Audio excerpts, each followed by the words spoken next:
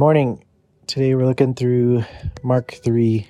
The chapter starts with Jesus healing somebody on the Sabbath to the consternation of the religious leaders. And then he summarizes the 12 disciples that Jesus called.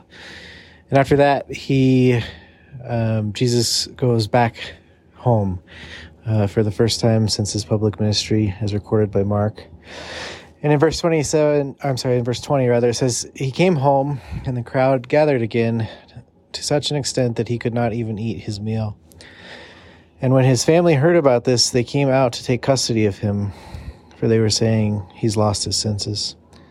I'm going to skip the scribe's accusation in 22 and jump down to 31.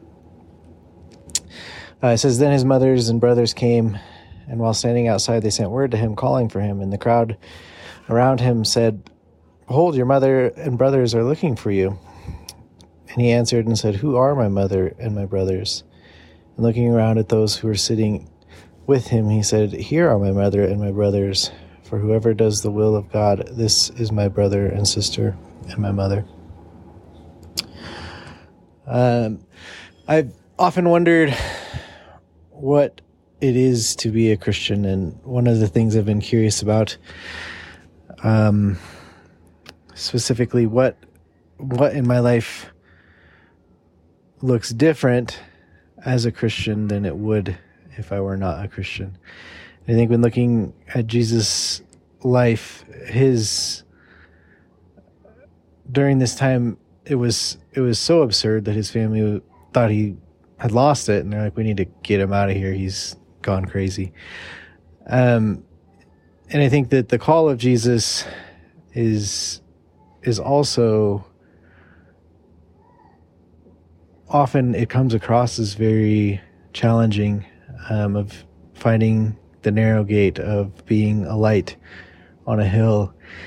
And as I've grown, I think that I've had different perspectives about what Christians are and what they should do and what their lives will look like.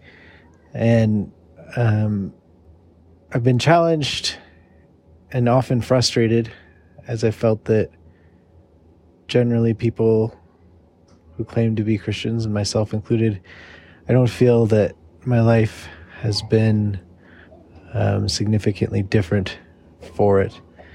And it's been something that I think through often to this day. And my personal tendency is to try to create something in my mind that makes sense and have a set for it. But I think that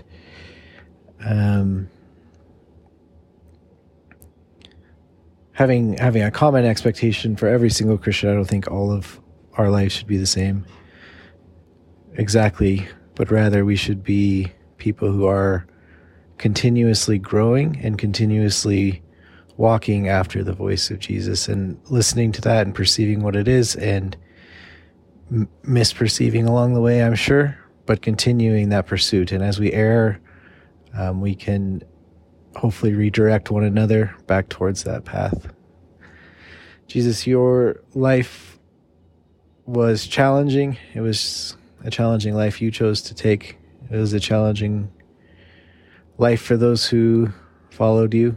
You challenged many of those who chose to oppose you as well. But you called all to a fuller life. I pray that I could be somebody who does not give up the pursuit of that life as the challenge comes. In Jesus' name, amen.